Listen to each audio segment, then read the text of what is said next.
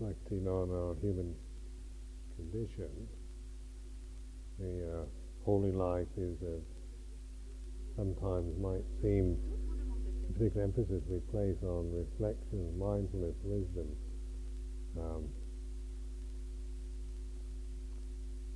a bit of a almost unfeeling attempt to just maybe not feel, but to just look at everything in very kind of objective ways. You see everything as anicca, dukkha, anatta. That's how it might seem. But remember the heartfelt experience of life is a loving one, so that we're not dismissing or suppressing our love or devotion. This is what is the joy of being in this form. Of course, one can use anything to suppress, even ideas, ideals, loving kindness, compassion can merely, by attachment to the ideas of them, we can be quite unfeeling, unkind in practical situations. So if we're looking at the experience of love as just anicca, dukkha, anatta, that might seem like cold surgery. Or it's merely the way of having perspective, so that love is not an attachment, not something that blinds us.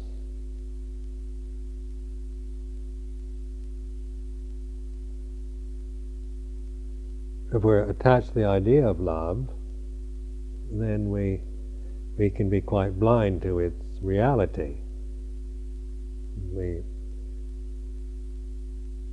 We can get very inspired by talking about it or by meditating on love and longing for it and then seeking it in others and demanding it or feeling somehow left out or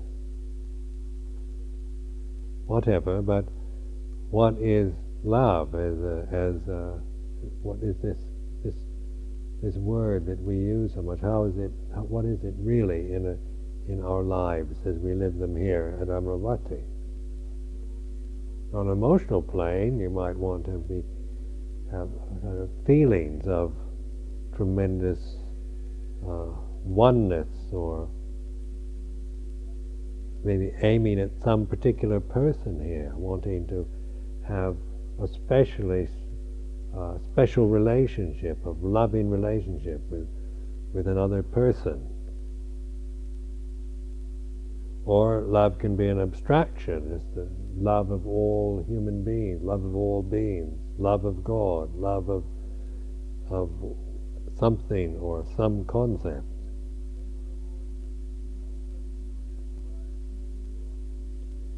Devotion, is from the heart, isn't it? It's not a rational thing. You can't make yourself feel love or devotion just because you like the idea of it. It's when you're non-attached, when your heart is open, receptive and free, then one begins to experience what pure love is.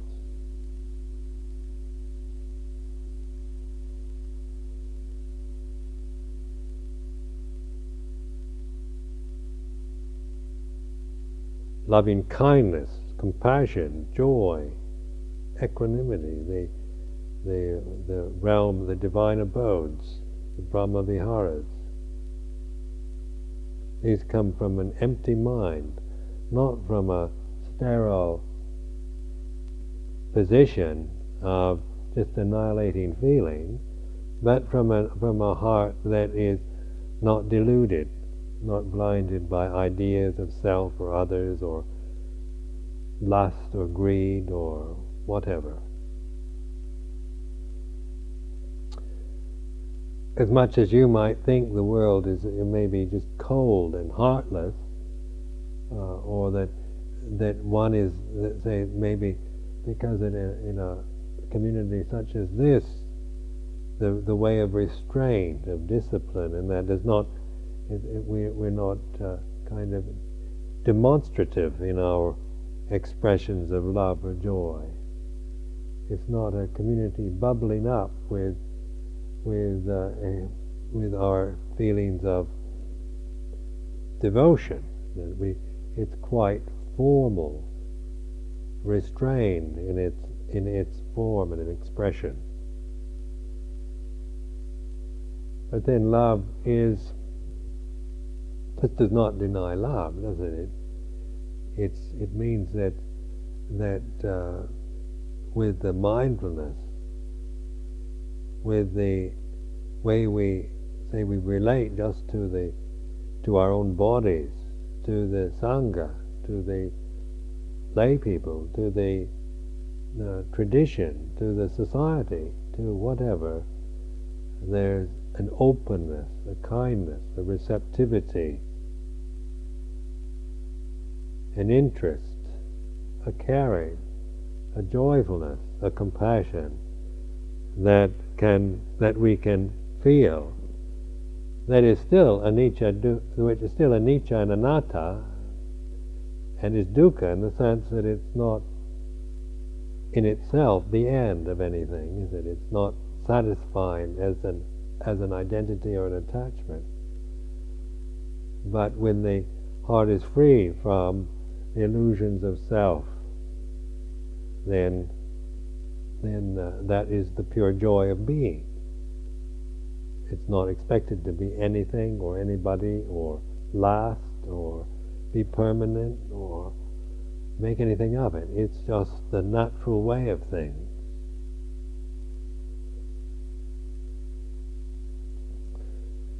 So that is also, when you contemplate that, it's the way of faith and trust and devotion. When we talk about faith and confidence and trust, these are they're nothing you can really grasp, is it? You can't. Faith is not anything that you can create. To really have trust and faith and confidence in Dhamma, one can say the words, but it is the ability to let go of any demand or affirmation or confirmation or any attachment whatsoever. And that experience of faith comes more and more to us as we examine and understand the Dhamma, or the true way of things. If we really contemplate Dhamma, see Dhamma, then there is this faith, this strong sense of total trust, confidence in truth. If you're practicing what you're calling vipassana meditation and you're getting more kind of frightened or anxious or tense or feeling emotionally sterilized or more, I say, in this negative way, then that is, there's something wrong with it. You're not doing it the right way. There's still maybe the repressive side. You're just using maybe technique or forms or whatever as a way of suppressing your feelings or denying things. So you end up feeling maybe more tense, skeptical, uncertain, unconfident through the attachment to some view you have about it. So direct experience means that the more we really see and understand completely, truly the way things are, the more we have this saddha, this faith increases. There's a total trust, total when one talks about surrender or giving up or letting go, it's not just it's through total trust. It's not just a kind of foolish taking a chance or a risk. It is through the experience of faith.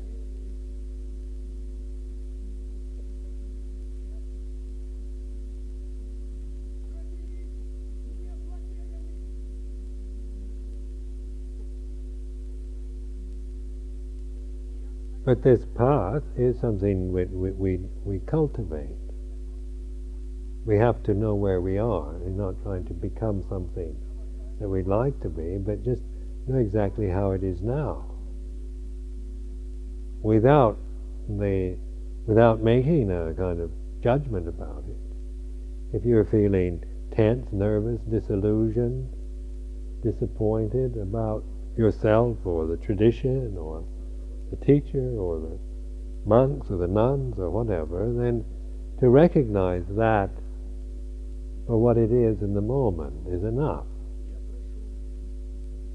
And to be willing to just admit, to acknowledge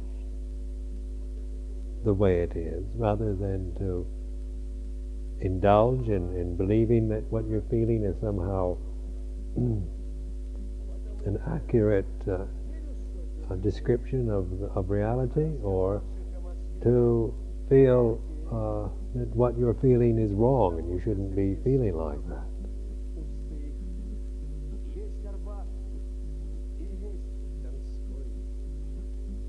Those are the two extremes. But the cultivation of the way is by recognizing that whatever subject to arising is subject to ceasing. And this isn't a put down or a kind of cold-hearted, feelingless way of cultivating the path, even though it might sound like it sometimes. Sometimes you think, well, you just have to kind of let go of all your feelings and see the love in your heart as just merely anicca dukkha anatta. Say, you feel love for the Buddha, and you think, well, it's just anicca dukkha anatta, that's all it is. And you feel love for the teacher, it's just anicca dukkha anatta, don't get attached to the teacher. You feel love for the tradition, just anicca dukkha anatta, don't get attached to traditions or techniques or teachers or whatever. Don't get attached to anything. Can merely be a way of suppressing everything. It's not letting go, or it's not non-attachment. It can merely be a position you take, and if you take that position and you operate from that position, then all you're going to feel is negativity, stress. You shouldn't be attached to anything. You shouldn't love anything. You shouldn't feel anything. All feeling anything is just anicca dukkha anatta, and that means that you're just taking the words and you're using it in a kind of like a bludgeon, like a big club to your mind. You're not reflecting, watching, observing, opening, trusting.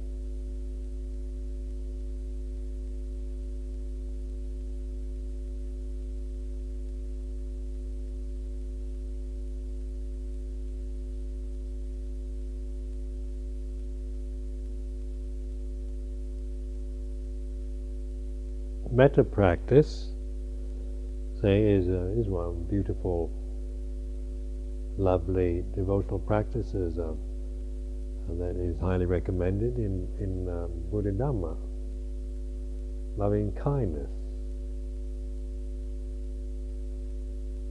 As human beings, we're warm-blooded creatures, aren't we? We do feel love. This is part of our humanity. We like each other. We like to be with people. we like to be kind, don't we? We like to be kind to the cats or to other beings. We get enjoyment out of cooking food and giving it to other people. We enjoy helping. You can see just the dana, the custom of dana, what just in the Asian communities, how they kind of light up. Sri Lankans, when they come here with all their curries and their dhani, and they light up. It's the joy of giving. That's a very good quality, isn't it? It's beautiful to see somebody who's maybe been up all night preparing delicious food to offer to somebody else. They're not cooking it for themselves. Well, what is that as a human experience? I mean, is that cold surgery, or is that defilement, or is that being attached, or you shouldn't feel delight or happiness in doing things for others? This is the beauty of our humanity, is being able to love, to give, to share, to be generous. Contemplated, what would be the great delight of being the richest man in the world? What would be the truly delightful thing of being the richest man in the world? To get what I want? No, that doesn't. It'd be the opportunity to give it away. That would be the true delight of being rich and wealthy, is that you could give it away. As a dana, as generosity. Then it would be wonderful to be rich, because you could just give it away. Where to be rich and not be able to give it away would be a real burden, wouldn't it? To try to hang on to it, keep it, suspect everyone of trying to get hold of it, get your money, get things for yourself. You can, if I was the richest man in the world, then I'd have everything I want already. I would be bored out of my mind if I just spent my life just getting more and more things. What a dreary life. What a burden that would be, to be the richest man in the world and be selfish and hold on to it and keep it all for myself. The joy of wealth would be in one's ability to share it and give it without any kind of corrupt intentions or demands, selfish demands. So this is something lovely about our humanity, isn't it? That we can experience this joy of giving. It is something we all experience when we really give something, when we help somebody without any selfish request or demand for something back, then we experience joy.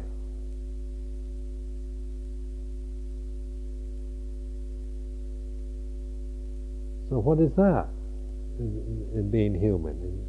And that's certainly a lovely human experience. It's not just cold surgery, is it?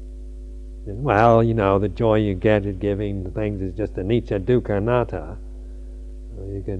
That's old sourpuss vipassanini lingo.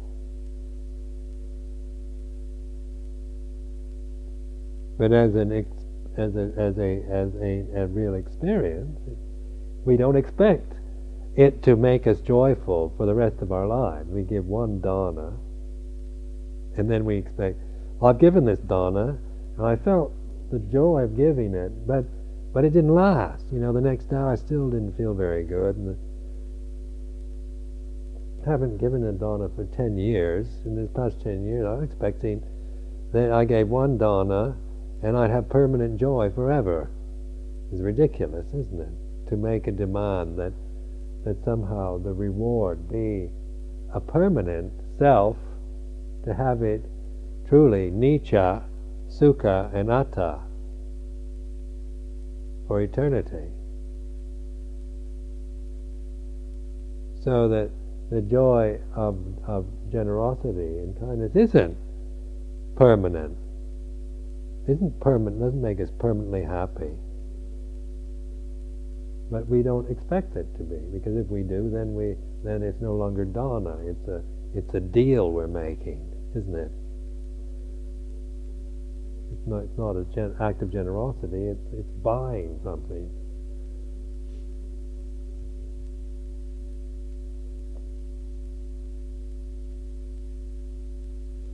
Real joy comes from giving, and not even caring about whether anyone even knows or acknowledges it.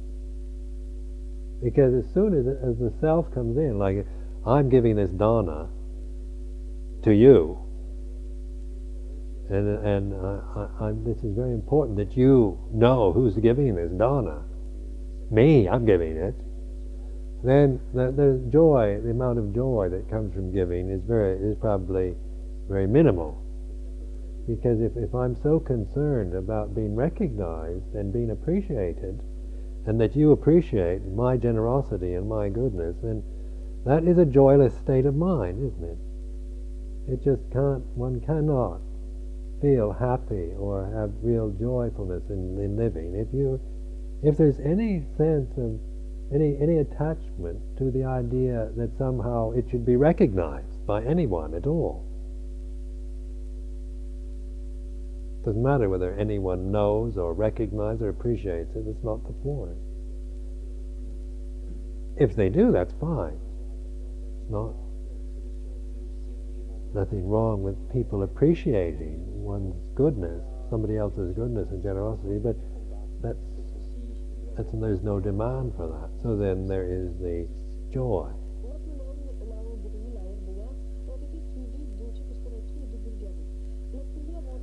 Love, then, in the sense of what we talk about, love, altruistic love, or universal love,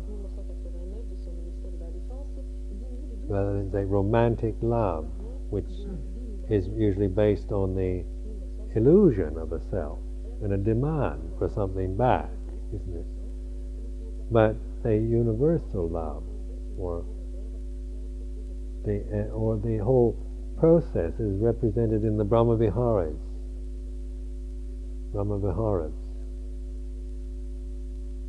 of metta, karuna, mudita, upekkha.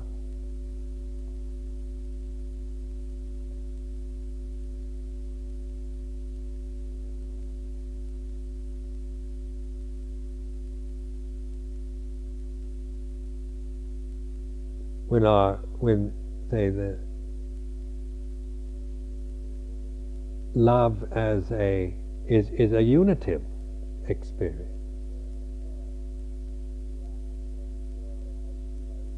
It brings together, it unites, it's a communion, it's a union, it's universal, it's one.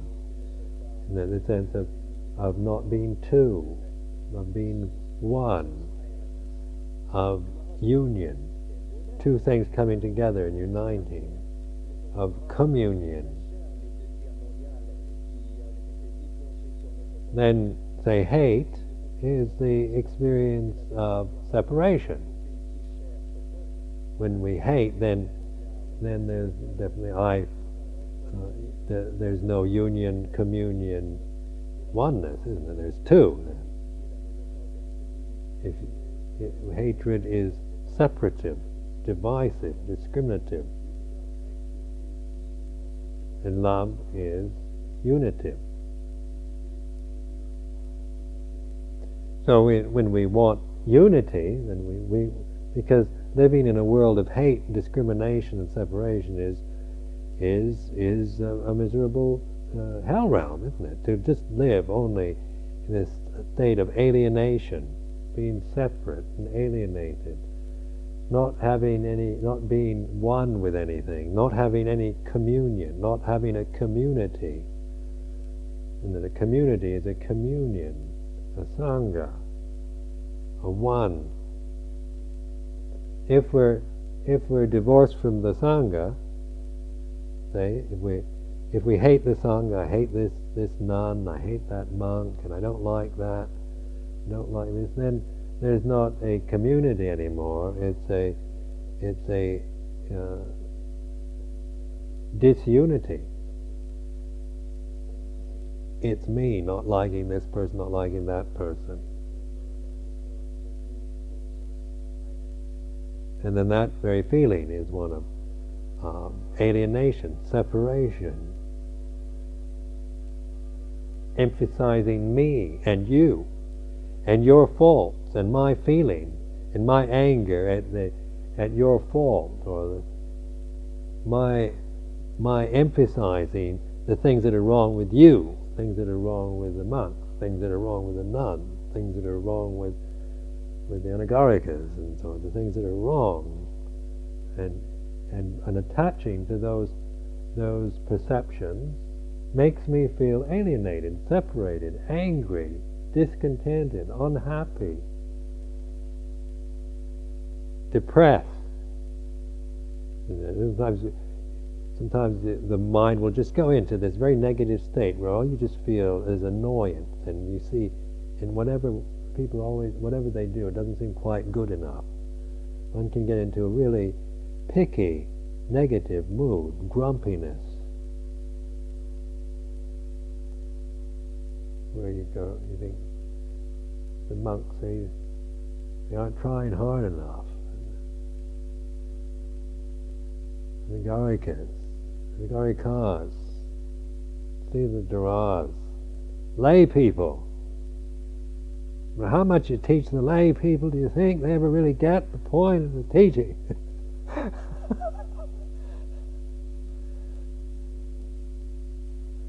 It goes on and on and on. When you're in that mood, then everything is wrong. The cats, the sun, the moon. The mind just goes into division, separation, negativity, and one can be just. And then everything you see is you're separate from it. There's no communion or union possible as long as one is identified and attached to that attitude of mind, that mood.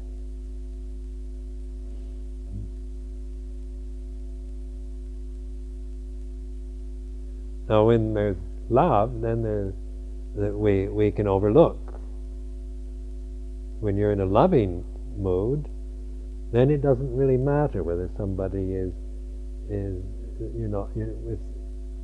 not feeling very good, or they're not doing exactly what they should, or there are little things, little bits and pieces that aren't quite what they should be, and so that when you're in a loving mood, they aren't very important. What's wrong with somebody or something is not the important issue anymore.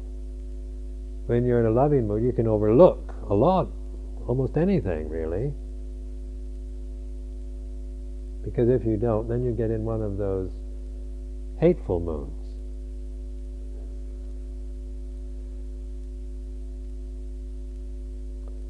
So the loving form of loving experience is because you're willing to overlook the personality differences and the discriminations that exist in the conditioned realm, for the feeling of communion, of union, of oneness. Just like brothers and sisters in old age sickness and death, isn't it? Suddenly that's where we're uniting as brothers and sisters in a common experience of old age, sickness and death. That's a union, isn't it? A communion of brothers and sisters in old age, sickness and death. Not pointing out the differences, or who's better than who, or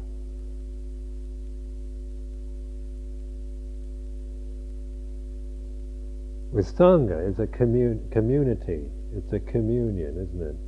Oneness. When we take refuge in Sangha, we're taking refuge in Supatipano, Ujjapatipano, Yaya Patipano, Samiji Patipano.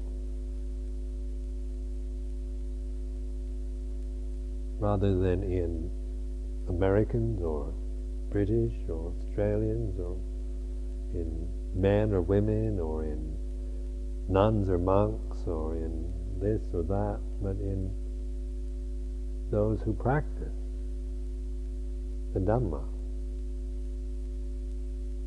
the good, the direct, the sincere.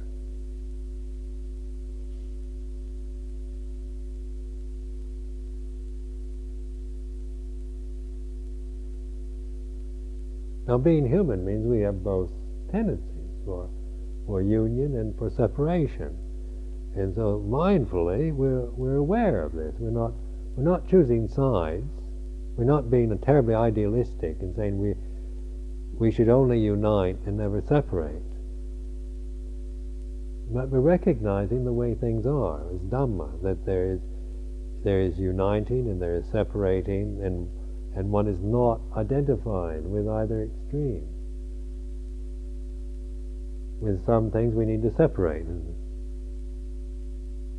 As much as we might love each other, when we have to go to the toilet, we separate.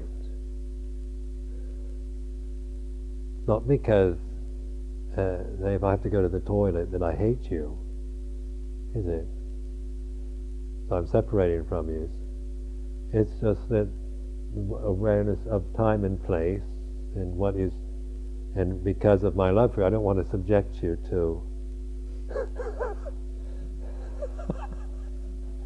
an unpleasant experience, unnecessarily, something that can be dealt with in a separate situation.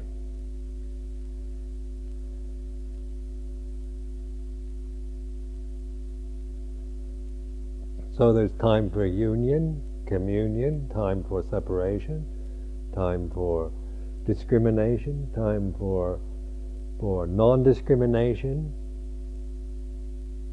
That it's all a part of our human experience. For devotion, for gratitude, for generosity, for joy. But there's also time for examining what's wrong, looking at the flaws, looking at anger and jealousy and fear, and really accepting it and understanding those emotional experiences rather than judging them and taking them as self, as something that you shouldn't have, something wrong. So that we have this is what being human is all about. We have an intelligent mind. We're born into a separate form, and yet we can unite. We can realize unity, community, oneness. But we can also discriminate.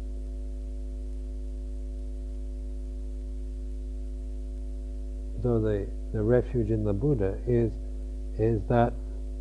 the ability of a human individual being to recognize this both sides, the positive, the negative, and being able to respond appropriately to time and place. The joy of giving, the joy of being able to share, to receive, to unite, to commune, to have community, to have communion. We can also appreciate our discriminative functions, ability to separate and divide, and to look at aspects of aspects and refinements and details. But if we can also appreciate that not as not as in a personal way, but as just part of our human experience. So we can look at what's wrong, or the flaws, the discrepancies, the smudges, the problems of life, but we're no longer proliferating, magnifying, exalting, being obsessed with what's wrong, because we have the perspective of unity and separation.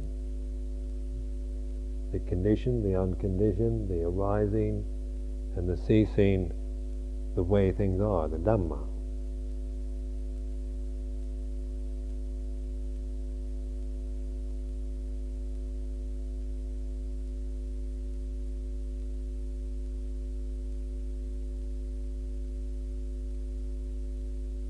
Being a Buddhist monk or a Buddhist nun, is it a denial of love? Are you just suppressing?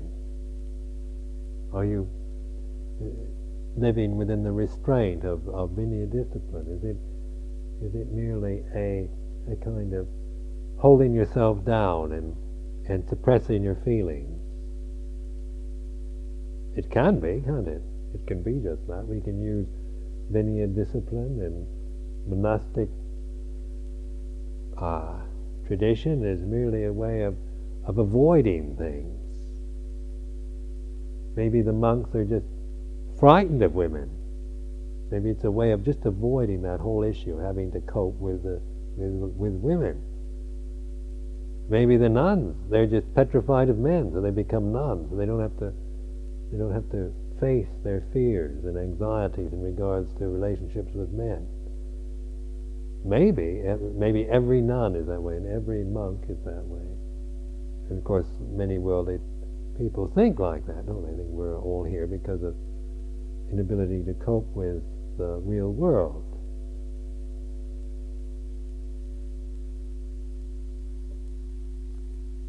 But is that really how it is? If it is, then if that's what you're a monk or a nun for, then you're in it for the wrong reasons. This is not an instrument to avoid reality in life, but for reflecting on it. Because in the restraint, and in the dignity of restraint, and the way of monasticism is an expression of love for all beings, men, women, both inside and outside. And then we're now no longer choosing one person to focus our attention on and devote ourselves to, but all beings. Men, women, all beings.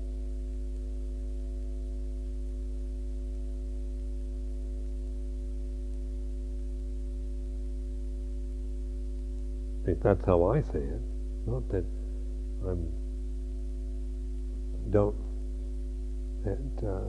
I realize that if I were, say, family man, then my whole attention would have to be toward my wife and my children and immediate family.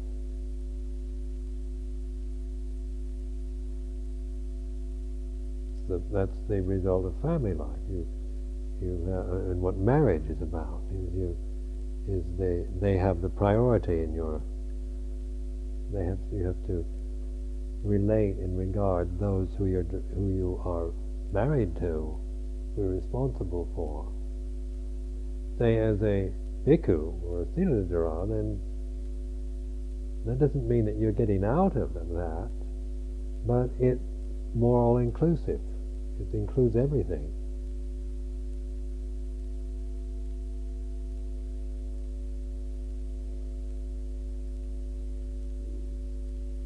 One can be an alms mendicant, live on faith alone, on the trust in the goodness, benevolence of other beings, because one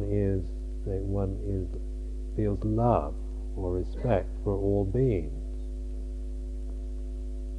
So in our lives, they are love and respect for all beings, loving kindness, is what generates the alms that sustain us in this life as alms mendicants. And the funny thing is, the power of the Buddhist Sangha is so strong that even if you hate all other beings, the alms still come in. The power of the robe seems to be so strong that even if you as an individual, monk or nun, hate everybody, you're still going to get fed by them, by the kind-hearted beings, the lay people, because of the barami of the Buddha. But that doesn't mean you should develop hatred and justify yourself in that way. But it's a reflection of a power of just a very skillful convention that was established by the Lord Buddha.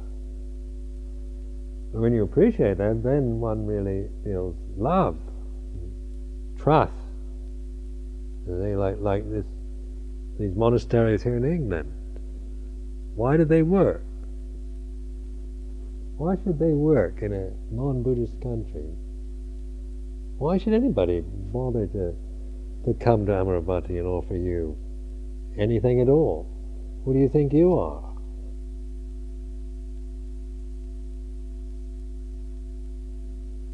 Why should anybody want to send a check by mail? Bring a sack of potatoes, or prepare a delicious meal, or whatever. Why should they bother? This is the barami of the Buddha, and the goodness of the life itself generates that. It's the love, the loving kindness, the compassion, the joy, that which reaches out and brings and opens other people to that same experience.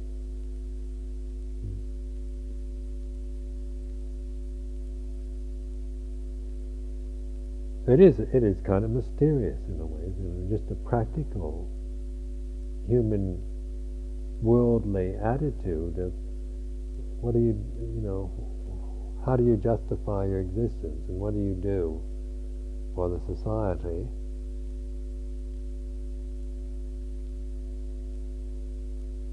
In terms of Western values, and we don't look like we do all that much for anyone.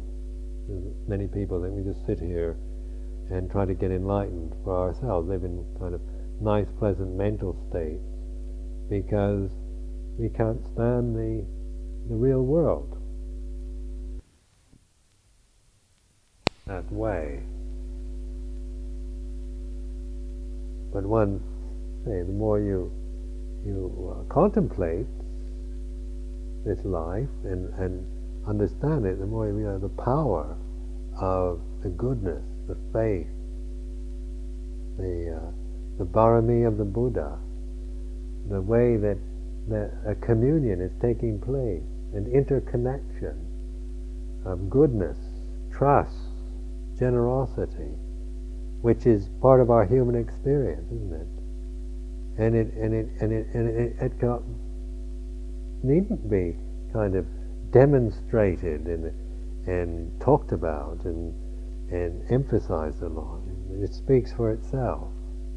We don't have to go, you should give us, because we are practicing the Dhamma and we are disciples of Buddha, so you should be giving us our food, and trying to con people into supporting this community through intimidation or conversion.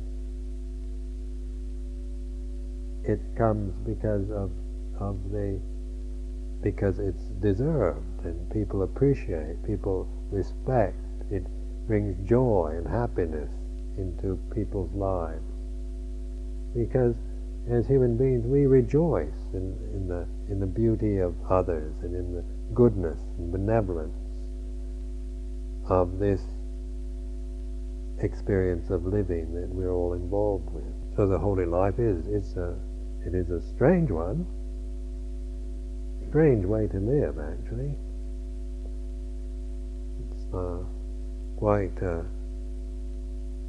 how it works is quite a mystery in the terms that we think and regard as reality according to our cultural conditioning. But as Dhamma, as truth, as the way things are, we see it actually happening, working. And this increases our faith, our saddha, our trust in what we're doing, in the refuges that we have, in the beauty and goodness of our lives as holy seekers, as samanas. So I offer this for your reflection.